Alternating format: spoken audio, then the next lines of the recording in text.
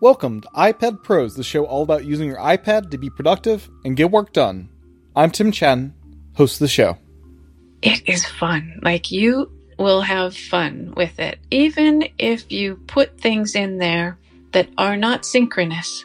Like the other day, I just put a bunch of backgrounds from Storyblocks in there, and then just like I cut it to music. I just cut it to the beat to music, and it created a nice background that was, I did it in seconds, and it was fun and beautiful. Welcome back to another episode of iPad Pros. I'm really pleased to be joined today by Terri Morgan of LumaFusion. She is the co-founder and lead designer of this amazing video editing app.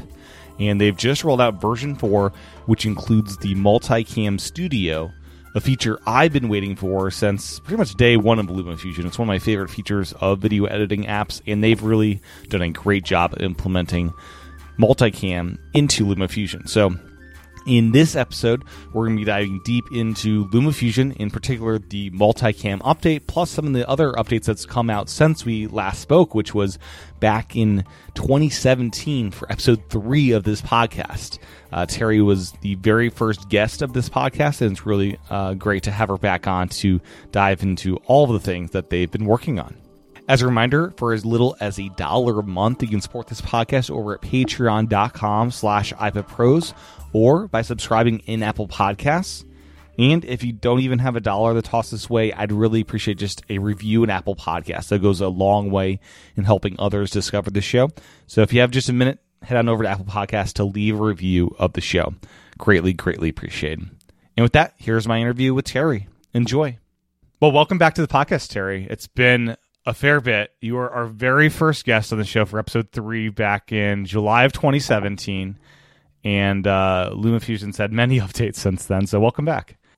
Well, thank you. Thanks for having me, Tim. I enjoyed it the last time, and I'm sure I'll enjoy it today. Absolutely. Yeah, I'm looking forward to it. So last time you were on, I believe I even talked about the desire for multicam being in LumaFusion one day. So it's fun to have this update out now that we're going to chat about this huge update of Multicam Studio being added to LumaFusion. So yeah, that's big news. It is big news. It's big news for us too, because we've been working on it for 3 years, basically. We had demonstrated it at an Apple event, and it was a technology demonstration just showing how powerful their iPads are. And then when we came back and thought, well, is this a feature that customers could really use in a functional way? Like, right, would it please them? We realized we had a lot of work to do to make the functionality and the experience better.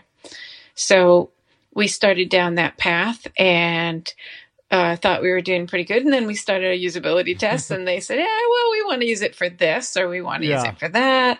And oh boy, we were, it's, because it's so complicated, because multicam has multiple parts to it. Right. You have to collect the media, and you have to start the process and collect the media, then put the media into something that synchronizes it. Mm-hmm. And then you have to switch the media, and then you have to decide what you're going to do with the switched item. Right. Like, is it a container, or is it just clips on your timeline? Yeah. And that, we didn't want it to be like any other multicam.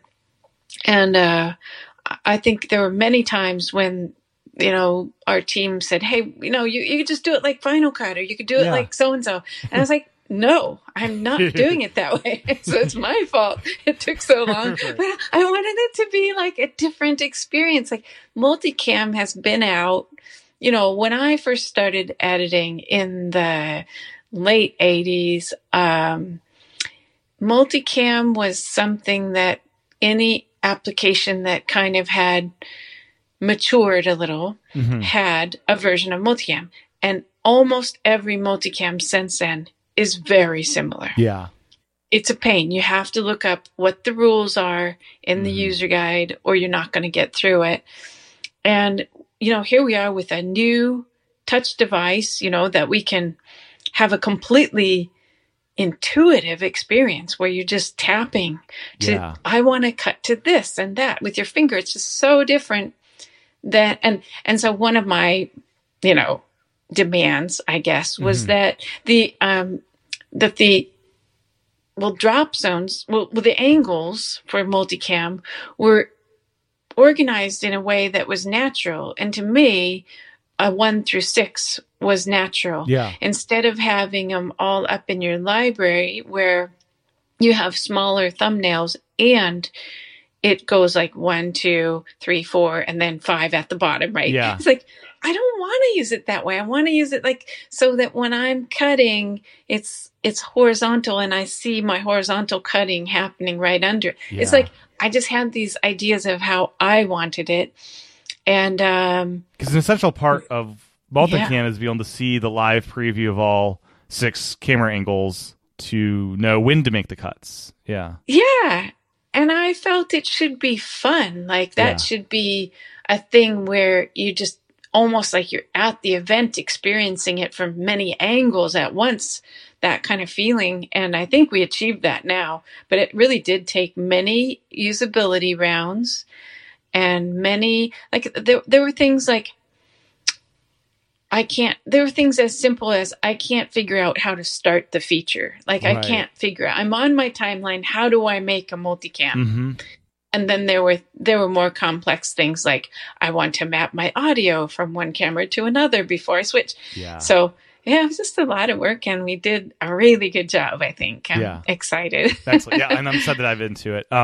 Something I noticed is this is one of the few applications with multicam that now takes advantage of the M1 chip and M2 chip. How important is that chip? Like if someone's trying this on an A12Z or an A12X, is it usable with, let's say, a 3-camera edit, or what's kind of the experience? I mean, there's a lot that goes into that. So you can multicam edit on my iPhone, 10R. Yeah. You can do it. It'll work. And the features in there. Yeah. Because, multicam runs with 6 tracks of 4K already, just on any iPad or iPhone running iOS 15.4. So multicam is no different than that. You're running 6 tracks, right? Right. Because we have 6 drop zones or 6 angles. So it's no more difficult than that. But I can tell you that with a M2 iPad Pro, you can run 16 tracks of 4K. Oh, that's exciting. Not that we've enabled that. Yeah. And I'll tell you why we haven't in a second. But I've seen it happen. We at NAB, we were just displaying that for people so they could see just how powerful the headroom there is. Yeah. It's a lot more memory and a lot more GPU speed. And it just is, I think it's 18% more. It's a 35% faster GPU, 18% faster CPU. It's 10 core versus 8 core. And it boosts the memory bandwidth from 50 gigabytes to 100 gigabytes.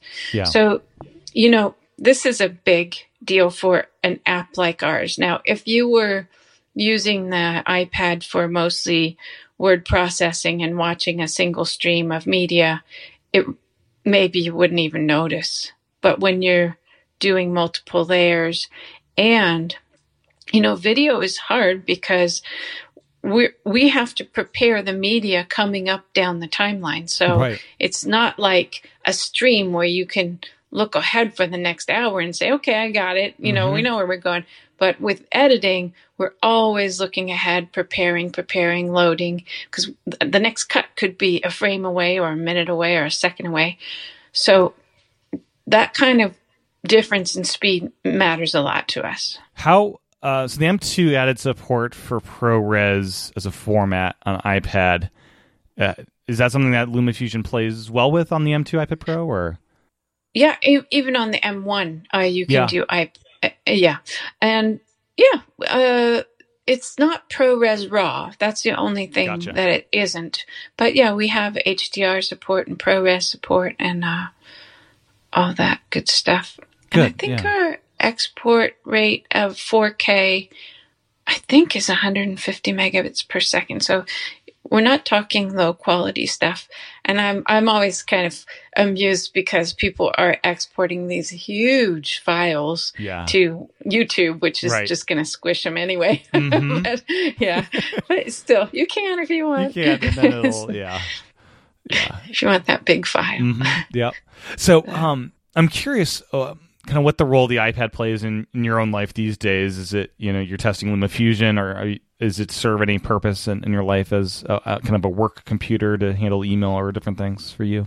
Yeah.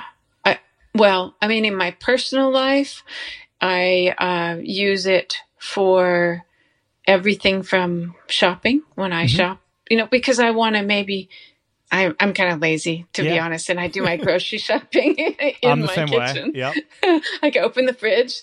Oh, okay, Instacart, and just so I do that from my iPad. I do my kids' homework from the iPad, because there's things like Zern, which is a math program where you can just log in and do it there, and it's all touch, so it's fun. I definitely take it with me whenever I travel, and I always download as many movies and shows as I can possibly fit on my device. Then I get back at the end of the trip. It's like, I only watched like 10% of that stuff, but I'm glad I had it. Yeah. And I always have my Apple headphones, actually we have it, my son and I both have Apple headphones, so we can sit on the plane and both connect to the same movie and watch a movie together. Nice, But for work, I love Procreate, just for making fun graphics, and you can even animate, you can animate something and then key it in LumaFusion. Dropbox is, you got to have that. Keynote. And whenever I'm doing a presentation, I love to present from my iPad rather than laptop. And I like Mindly. I don't know if you know that app. I've actually not heard that one. It's just like a mind. Yeah, it's just a mind map. And, if I'm trying to organize my thoughts, and like I was doing some website design, and I thought about making a boring sort of web, or, a website map of all the pages. Instead, I put it in Mindly so I could see each page as a dot and then spread it out from there.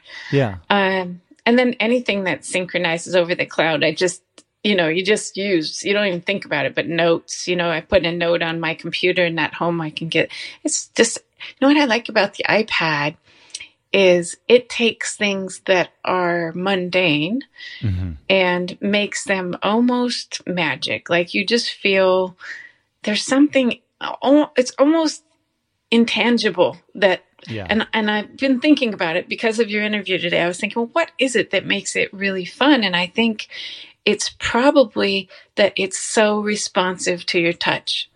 Because there's other things like Microsoft Surface or whatever, it just isn't the same. You don't have that magic, feeling like you're really interacting with your stuff. And so for editing, there's nothing better, because you really are picking up your media and moving it around. And like if you want to shrink a clip and you just use your two fingers to squeeze it down, you kind of feel like you're, a magician doing these things, So, I love it.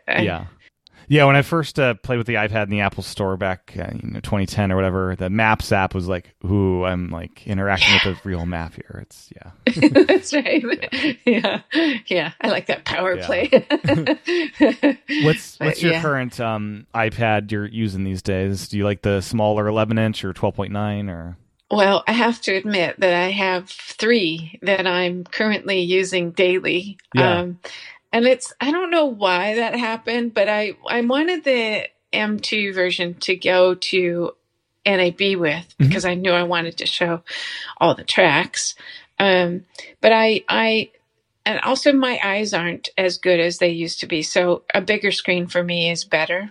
Have you been taking advantage of the new feature in iOS 16 that lets you like make stuff a little bit bigger, even magnifying? Yeah, I've tried that. Yeah, for me, I'm not sure. My eyes might enjoy it. I'm not sure if my brain can keep up with it. So, yeah.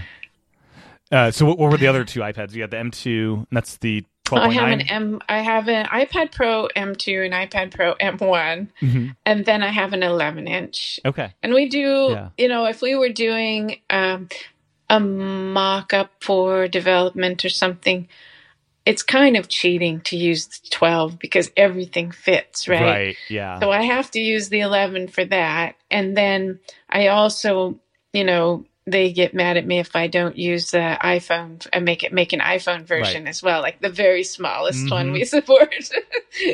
So that's challenging. I can imagine. You've made this beautiful feature, and then now fit it into 2 inches. Yes, it's fun. Yeah. And I don't think we've actually said what is your role within LumaFusion, LumaTouch?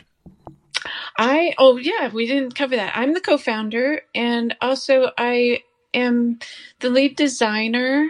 So I design the features. I would say I'm the person who says no the most, unfortunately.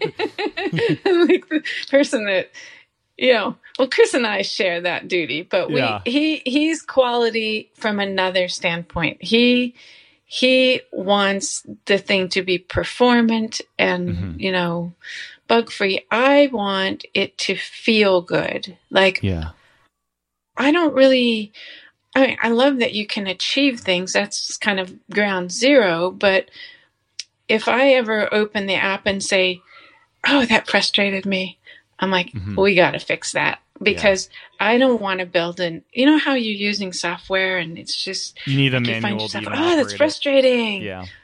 I don't ever want that. So that's why it takes us so long, I'm thinking, because of me. But yeah, so but I do have a team here of usability people. That also do testing, and they do support. But when we go through a round of usability testing, we all kind of jump for joy because we get to leave what we're doing behind and go into our usability room and meet all these wonderful people that come in to test. And everyone has a different perspective, I'm sure, that makes you think of things you didn't see. Yeah.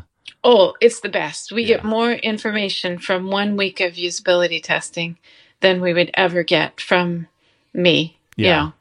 What have been some of the biggest eye openers? I can't believe we didn't notice that. Yeah.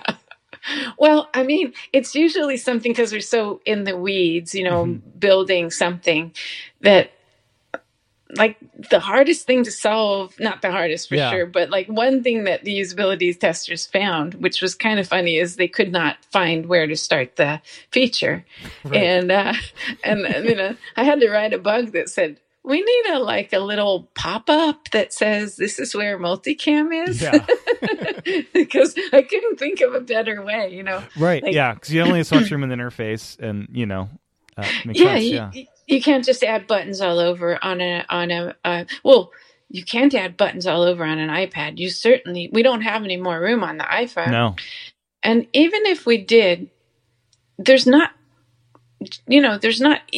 hovery pop-up. There's not tooltips that just automatically show up when your hand hovers over a button. You have to go to a certain place to display them, which nobody does. So each icon needs to be designed in a way that speaks to people. And so sometimes, we could create a button, but I don't know what button would communicate this thing I'm trying to communicate. Yeah. There just isn't No. Especially a really tiny one that would work on iPhone, Yeah.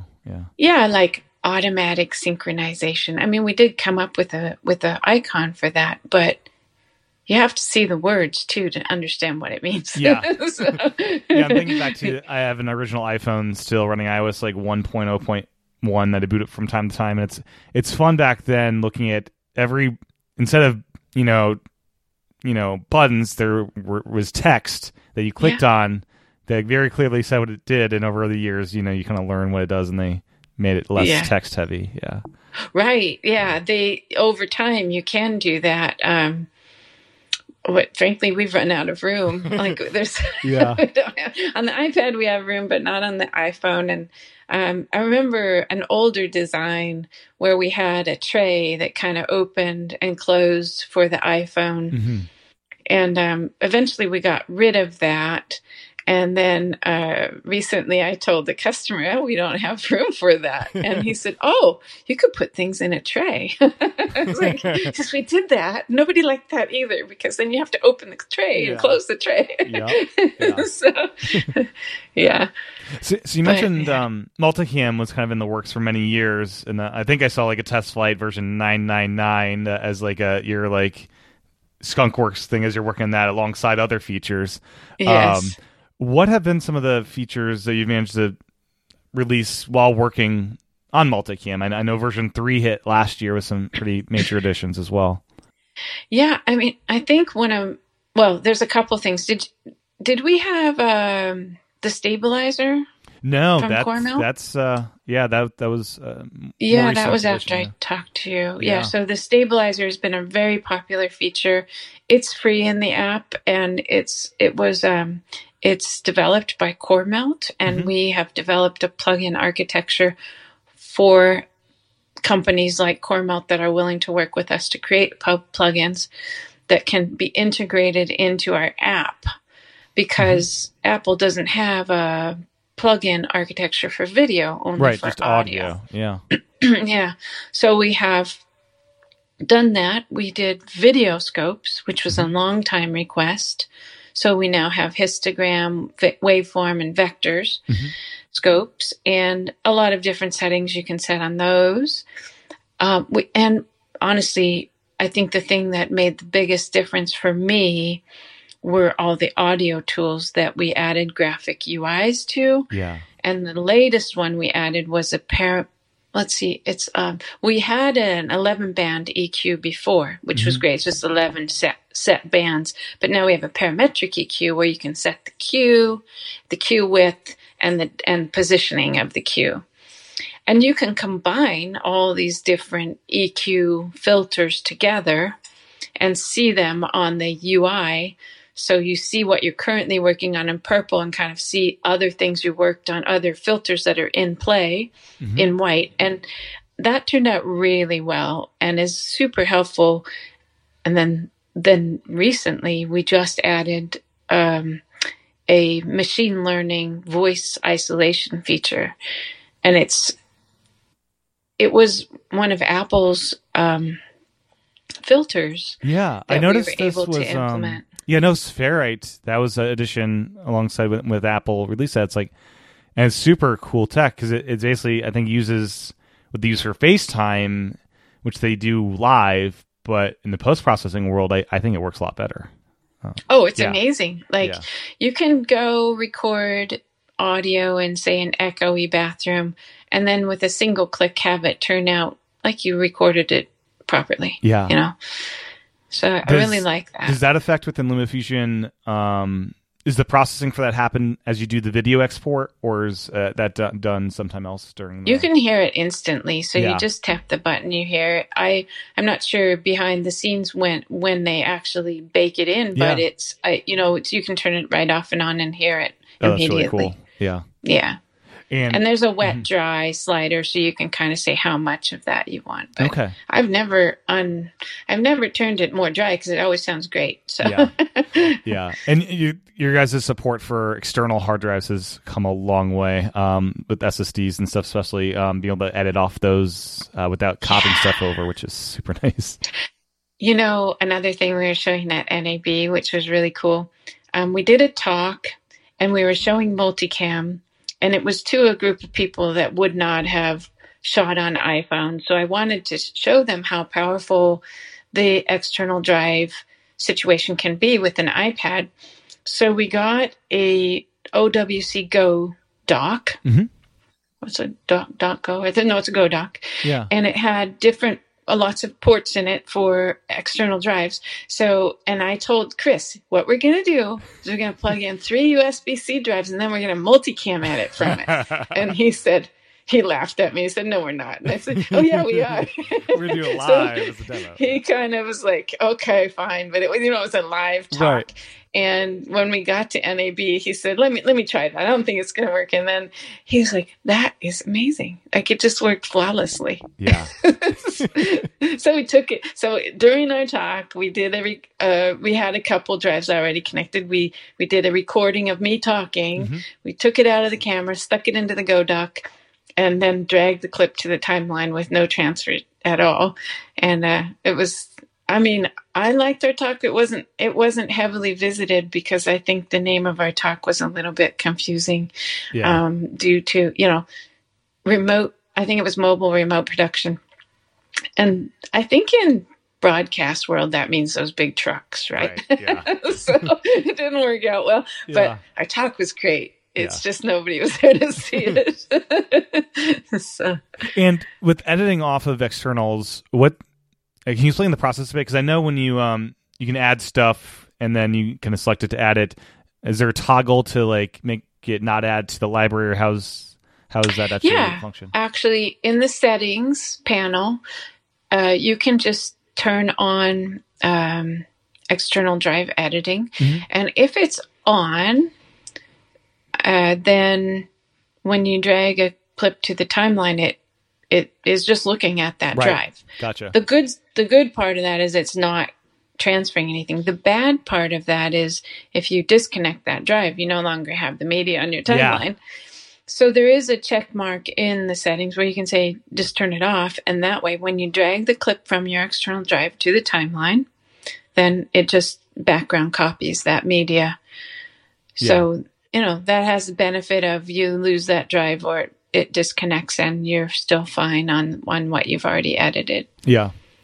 Have LumaFusion works with proxy video files, I'd imagine, or does it not? Well, the one place everything that we put on the timeline, except for one situation I'm going to talk about, is its native file format. Yeah.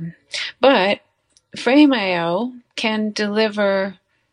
Well, it automatically delivers proxies. So if you put into Frame.io some very high res thing or something that isn't supported by iOS, it will automatically deliver perfect files for iOS. Okay. So we don't have to do anything. It's just there. And then when we export, we have a setting, whether to get the original media or not.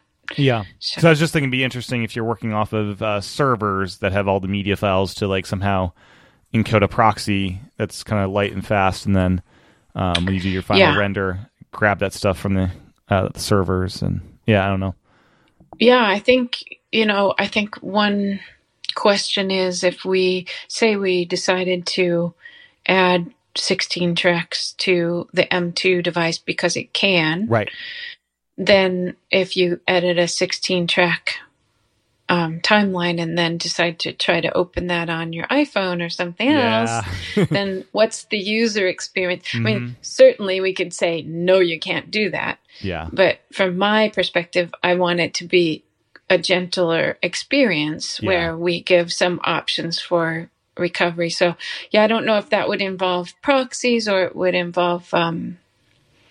I just don't know. So that's what that's why we haven't done this. That's why it takes a bit to figure out the good solution that works for. Yeah. I mean, so for instance, like Resolve has all the tracks. I don't know how many on their iPad, but they're only available on the higher end devices. Yeah. You can't get Resolve for iPad on an iPhone, for instance. No, definitely not. So,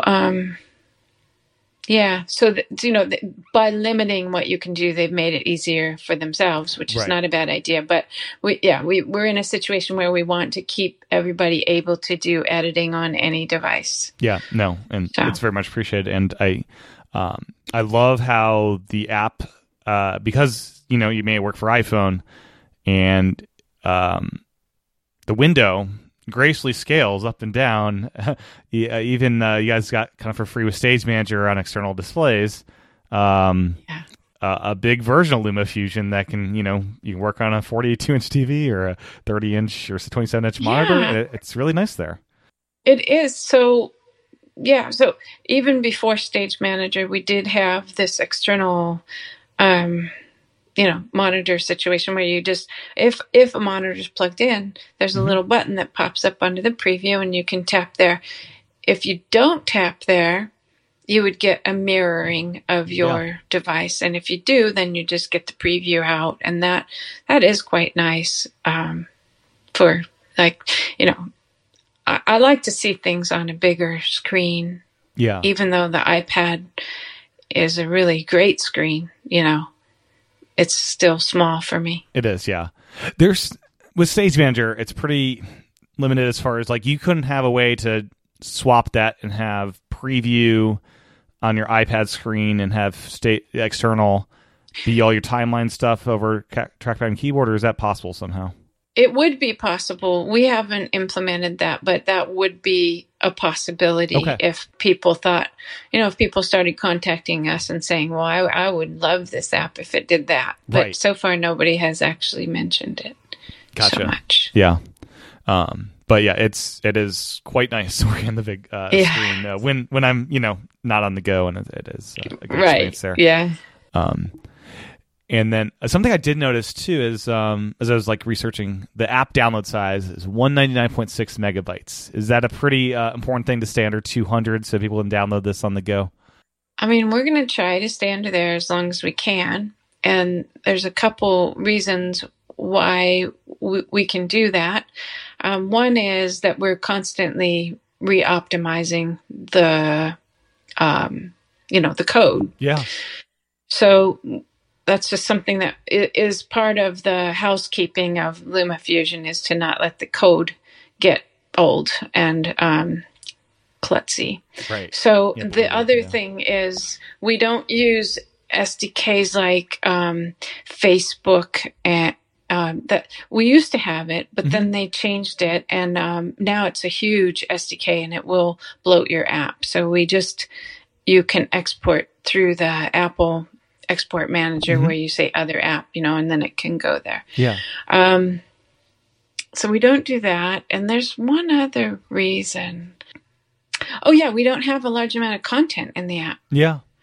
So the minute we start adding, say we want to do 3D models and we had to store those locally, some sort of model, then we'd start bloating the app up. Yeah. But right now, everything is programmatic, and everything that's not programmatic is like story blocks. It lives in the cloud, and then when you need it, we bring it down. Yeah. So your app can get large if you're editing a lot of stuff and you don't manage your media. Yeah. But we do have a lot of tools in the cleanup section of the settings that allow you to delete unused cached media or even used cached media if you so choose, and then some automatic. And whenever you delete a project, for instance, you can set it to delete the caches. Yeah. Not your original media, but the cached media, right? So yeah, because even 2 terabytes can fill up with video if you're not careful. I know, it's so sad. So something I'm curious about is the touch experience is amazing, and the trackpad stuff is really good too. And you have a ton of keyboard shortcuts, which is awesome. I'm curious if you experimented with modifier keys to kind of morph the trackpad to do some kind of behavior. For example, within Ferrite, I can hold down the Option key in the trackpad instead of selection, instead of like a standard cursor, it turns into like a big, pointing line where I can select or delete stuff without any other kind of things going on. I think we do a little tiny bit of that on Mac silicone devices. Yeah. But I think it would definitely be something that I'd like to explore more. And the one thing that comes to mind that we could do is maybe have a modifier for trimming, so that like if you're zoomed out and your trimming is very granular, not very granular. Right. You're trimming too fast, right? And then you hold down the modifier key, maybe getting into 1 frame at a time trimming or something like that. Like I would want it to be somehow related to making editing faster. Yeah. And that's the key with all that stuff, right? So let's take into version 4. This is a big update, as we've been talking about. So multicam, as we've said, multiple camera angles. Can you kind of explain the basis of multicam before we dive into the nitty gritty?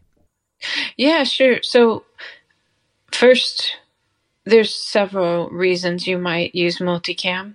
One is obvious if you've shot with more than one camera at a time. Mm-hmm. And then you don't want to have to edit by looking for the synchronized point. Yeah. You can have LumaFusion synchronize your media, and then you just tap to cut to what you want to cut to. That's the obvious one. But another one would be if you have a separate mic. Like reporters do this a mm-hmm. lot. They'll have a separate mic they're holding out, and then they have their camera. And that media has to be sunk up somehow before mm-hmm. they edit. So you can use multicam like that. You're just syncing one audio and one video, and you make a clip, and that's it. You just edit with that clip. Right? Yeah. Another way, another reason you might use it. So we have two sort of workflows that are represented in the UI. One is specifically for things like music videos, mm-hmm. because we have this thing we call the primary track. Yeah. And the primary track is your final mixed track that your musicians probably performed to. Mm-hmm. And you're going to use that track to sync to, but you never want to cut it when we're switching. Yeah. So we have a primary track for that. And then we have, so that's for music videos, but if you're doing more of like an interview where you have 2 or 3 cameras mm-hmm. and maybe one of your cameras has good audio, but you also have a Zoom mic and you have an off camera, you have all these different audio situations. So we've got mapping. So you can say, every time I cut to camera 2, I want to hear audio from the Zoom. Mm. And every time I cut to camera 1, I want to hear its own audio. You can really set that up.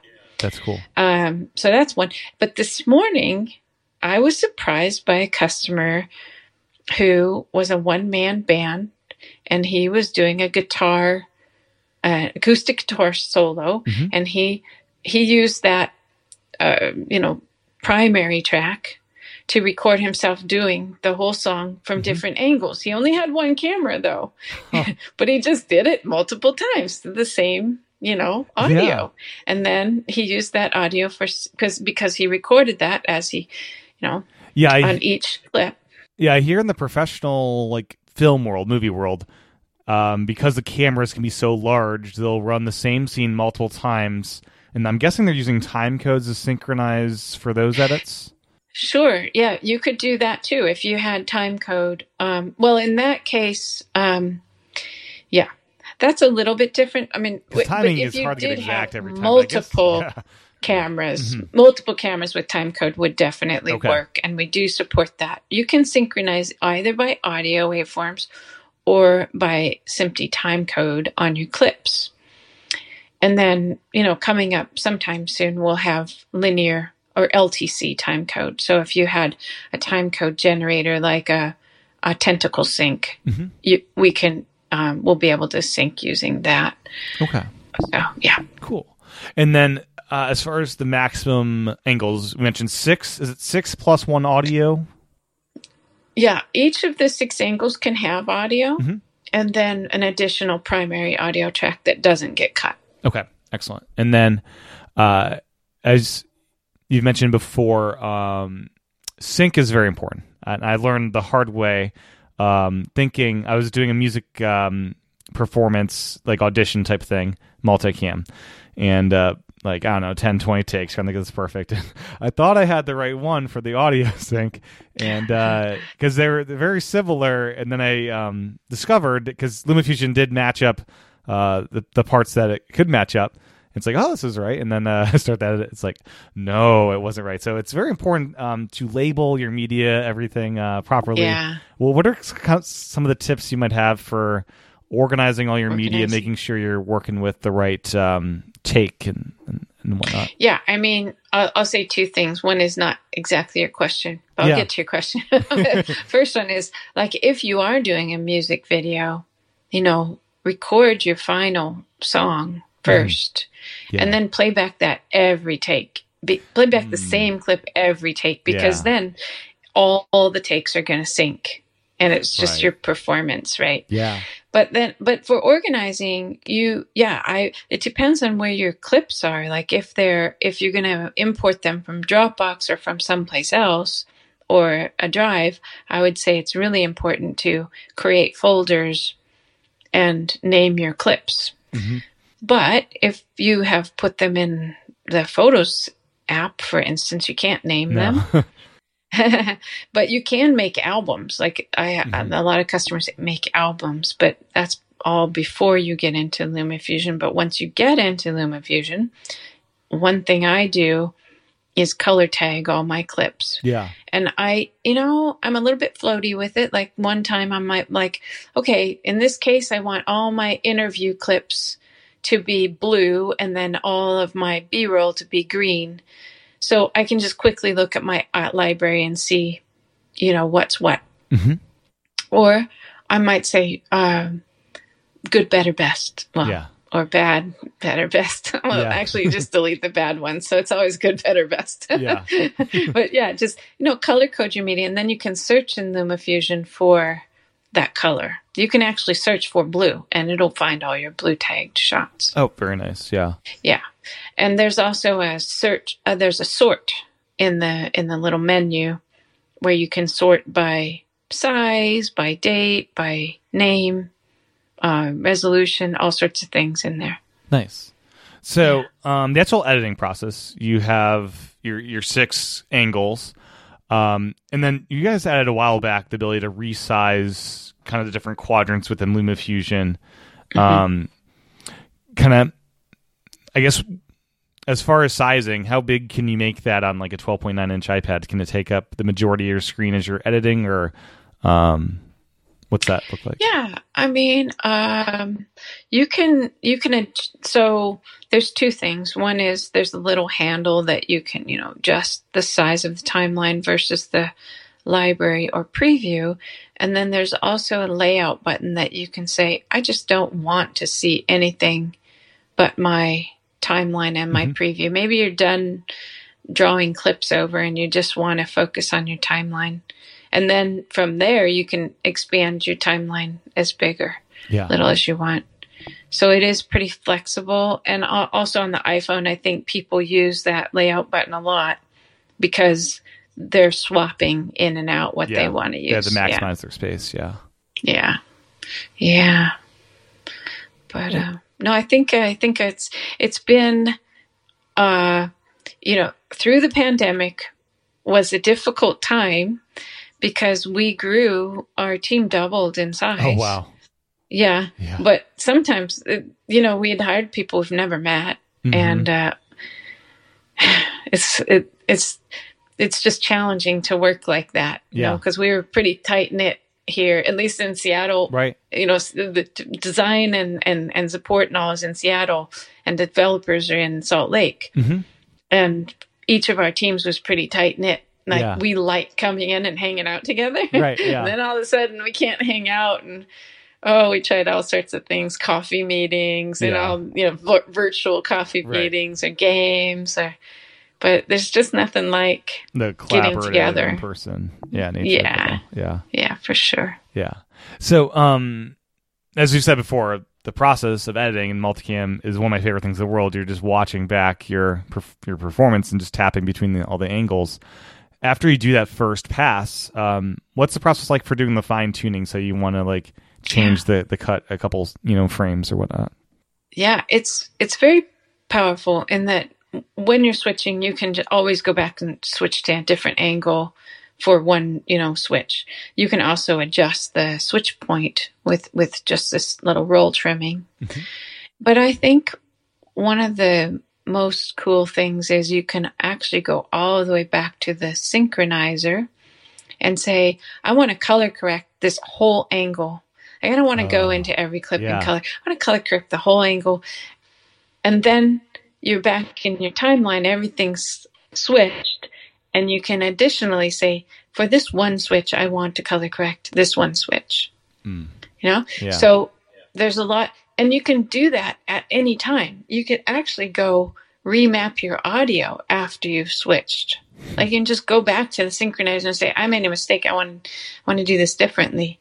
And it's just going to update everything automatically. So that's very cool. Yeah, it's pretty flexible. Yeah. And then, so the multicam clip edits, it's treated as like a compound clip when you're done and you go back to your regular timeline. Is that kind of how it functions? Yeah. Yeah. At first we had made it so it was, well, what I called loosey-goosey. Yeah. Like, you've cut all this stuff and put all this work into it, and then you can pick up a clip and everything's out of sync. I just like, no, I don't want that. Yeah. So we made this container where you tap once and you can pick up the container and move it around like a clip. Mm-hmm. But if you tap a second time, you can get into the single clips inside the, that was hard to say. You can get into the single clips inside the container so that you can, modify those. You can color correct them. If you do something to change the continuity of time, mm-hmm. like you make something longer. Yeah, like you can do slow motion within a multicam edit. Well, if you did that, it would say, hey, you're no longer inside this sacred container of time. Yeah. And it will break it apart and just say, okay, now you have two. Okay. Because this continuity of time has been messed with. Yeah. And that's a good thing. At first, it might feel like, oh, I wish it would stay together. But when you think about it, you could never go back and re-switch that. No. Yeah. Because, it's just broken. It's broken from the multicam sense. Right. It's not broken from the editing sense. You might always want to do that, but you want to do your switching and synchronizing, and then now you've got your piece. It's like a clip. Mm-hmm. Now you can do what you want with it and break it up and stuff. Okay. Yeah. And then, am I remembering correct? You can actually copy like the multicam clip into like even a different project if you wanted to. You can, yes, yeah. You can copy it. I think at the moment it'll create a second copy of that. Okay. So that you can still mess around with the first one and not ruin the second one. Yeah, just mirror it over. Yeah. Any other little tidbits out to multicam? Any other like little touches that you really love that your team was able to do that we haven't touched on? Yeah, I mean, I think you hit on the functionality of multicam, but I want to say that it is fun. Like you will have fun with it. Even if you put things in there that are not synchronous. Mm-hmm. Like the other day, I just put a bunch of backgrounds from story blocks in there. Yeah. And then just like, I cut it to music. I just cut it to the beat to music. And it was, it created a nice background that was, I did it in seconds and it was fun and beautiful. And so I think people are going to find fun ways of using multicam that don't even involve multiple cameras. Yeah. And that's the fun thing. The live editing nature is just so addictive. Like it's instant kind of gratification of you watching something and seeing a result. And actually, I think in the future, we'll be able to bring in ISO files from live editing, actual live switchers. That'd be amazing. Because the products in iOS for that now, I think there's one, and it's like $200 a month or something stupid. It's like it's out of the realm of. Is that Switcher Studio? Yeah, or Switcher something? Studio. Yeah. I think it's like $50 a month. It seems like a great piece of software, but it's just unless you're getting paid for it, it's hard to justify. Yeah, I think it is a great piece of software, most likely. And wow, they are doing some amazing things. They are, with after you've switched and done your live thing, what next, Mm-hmm. But I think the thing is, there's a difference to me in live switching and editing. So the way I would put it is that when you're live switching, you're at the place and you have these perceptions and you're able to, feel the performance while you're there. Yeah. But as an editor, your job is to recreate that all those perceptions that are happening. And so it would be nice to be able to have that ISO file that's already switched, imported into LumaFusion with the media, and then just make the adjustments that are the mistakes that were made in real time. Yeah. So you get both that sensation of the live and you get the fine tuning of post switching. Yeah. So. And in what ways is the multicam more fun to you than, say, what Final Cut's done with their implementation? Like, what are some of the just the fun nature of it? Well, I mean, something I can't take credit for really is just the touch nature. Is just, there's nothing more fun than pointing at something and seeing it happen. Yeah. But we really made it so when we did our usability tests, we made the test so that if a person, like an average person, couldn't get through the whole multicam edit without trying to look in a user guide or trying to ask questions, then we failed. So this is something where it's not like a wizard. It doesn't guide you, but the next step is obvious.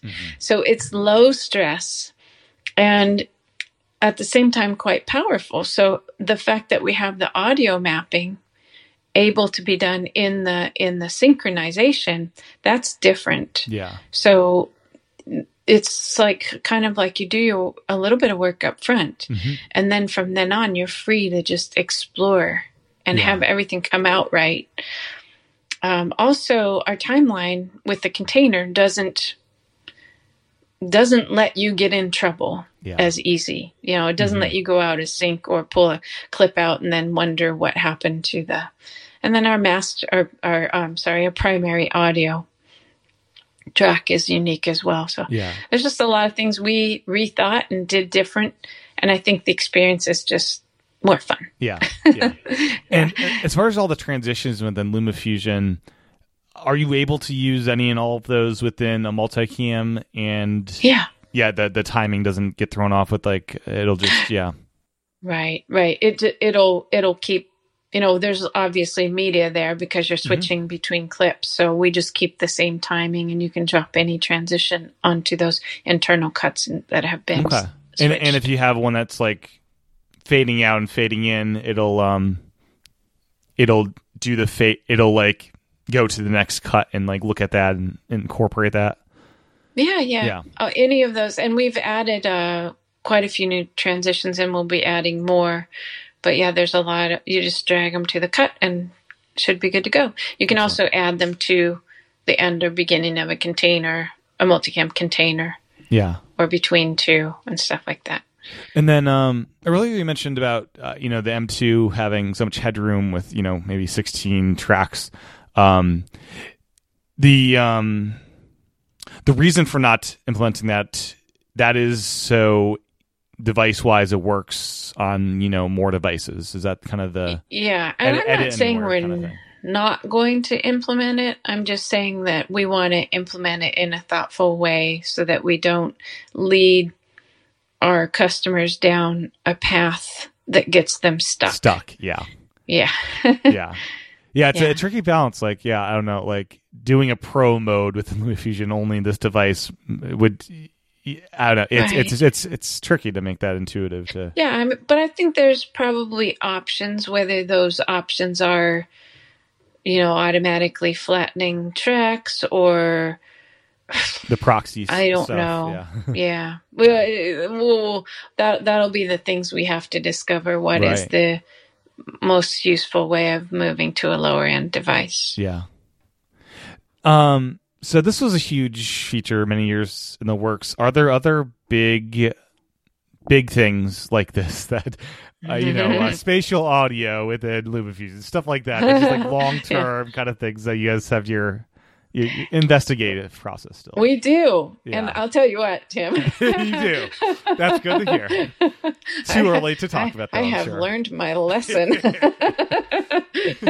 No, we have, we had announced some things prior to multicam, and actually we put them on the back burner until we could get so we can focus on multicam. Yeah. So I can mention those things, but they are certainly not the only things that we're working on. But those things are advanced keyframing. So keyframe easing and curves. That means you can make a ball go in a circle rather than a square, or you can have it start slow and speed up, or so on. Yeah. So that I don't know if I can mention the one that. Well, yeah. Okay, we're working on speed ramping. Oh, so, very cool. Everybody that's a fun one. I mean, if nobody uses that thing, I'm going to be mad. I'll be able to look and see how many people are using this feature. But yeah, no, that is in the hopper. And also, we had gotten quite a long ways on subtitling before. Yeah. We were, I don't know what percent, maybe 60% done with that feature when we said, okay, we just have to focus on one thing. Yeah. And that was multicam. So now we can kind of open those doors again.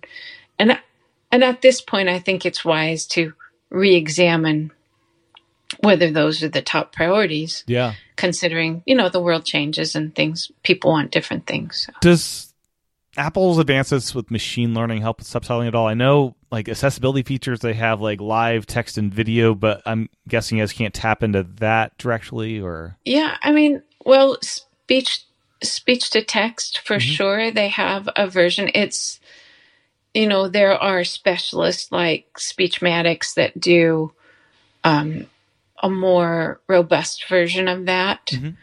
So whether or not we would use Apple, I mean, obviously the easiest thing to do would be implement Apple's, but we might look at other options as well for speech to text for subtitling. And then, all of those other options come with benefits that we might be able to take advantage of, like translation and just the accuracy involved with some of them is better than others. So for sure. We'll be looking at all that. And I think, now that we've done the stabilization plugin, we're looking at other plugins. Very cool. Well, integrating other pieces of software as if they were plugins. Right. So. And I have not seen 3D audio as a thing in pretty much any iOS app really to date. Is to do like a Dolby Atmos mix. Is that something that's just kind of impossible within iOS frameworks today, or is that something like? I don't think it is impossible, actually. Okay. But don't quote me on that. Right. It'd be very detailed. We were talking to Dolby a while back, and I don't recall what the end of that conversation was, but I do think there's stuff there to be done. Okay. Yeah, that'd be super interesting. Just I've always just to play around with it. I don't know, it'd just be a fun thing to, visually play with sound in that way and have different audio sources. It would be, totally. Especially in multicam, you could even integrate you have different camera sources coming in from different places. Now you've just blown my mind. Right? I don't know. So much pressure. Yeah. Yeah, that's true though. You could really map your cameras and then have the audio, working that way. Yeah. One of the fun multicam things I heard about was like people at a wedding have people in the audience recording video and using all those sources, syncing it up. And you can even do things like sync up you have one main camera and then do different passes of these. You'll see video just cut in for a couple minutes within this hour, and you have this wouldn't it be cool if the positioning of their iPhones was good enough to adapt the audio? That would be amazing. Yeah, you somehow have. This is a little bit outside of our realm, but I think you have metadata on the video files for That's right. You were 10 feet to the left. Exactly. Yeah. Well. Someday. Although, right. LumaFusion in 20 years. That's right. I might not be alive to see that, but you can go to my gravesite and scratch it on the wall or something. Yeah. We did it. Yeah. So, anything we haven't covered about LumaFusion that I'd like to mention before we wrap it up? Obviously, we are very proud that LumaFusion is a one-time purchase still. It's you don't have to pay a subscription to have it. Yeah. And Multicam is also a one-time purchase. So we've stuck to our model, except for, Storyblocks is a stock library that we pay a subscription for, basically. Mm-hmm. So that is a subscription. But other than that, we have stuck to our one-time purchase model, and we think it is fair to our customers and also is working for us so far. So that's a really cool thing. And also, we're just super happy. Chris and I have just been two of the luckiest people on earth to be in a position where you have a startup, a bootstrap company that just does its job and works and employs people and employs ourselves. So I couldn't be happier to be where we are, and I'm very grateful. So. That's great, yeah. And it's a no-brainer add-on for Multicam. It just opens the potential up to what kind of projects you can tackle that much easier. Yeah, it's fun too. So. And for more information, is it luma-touch.com? What's the website? You can just do lumatouch.com, okay. LUMA. And then for Twitter and other places, just do @LumaTouch and you'll find us. Excellent. Well, thank you so much, Terri. It's been a great chat. Really enjoyed it. Yeah, thank you. Me too. I really did enjoy it. Appreciate it. Thanks. Well, that was an interview with Terri all about LumaFusion version 4. My thanks again to Terri for her time recording this interview, and my thanks to you for your time and attention tuning in. As a reminder, you can support this podcast over patreon.com/iPadPros or by subscribing in Apple Podcasts. I'll talk to everyone again real soon.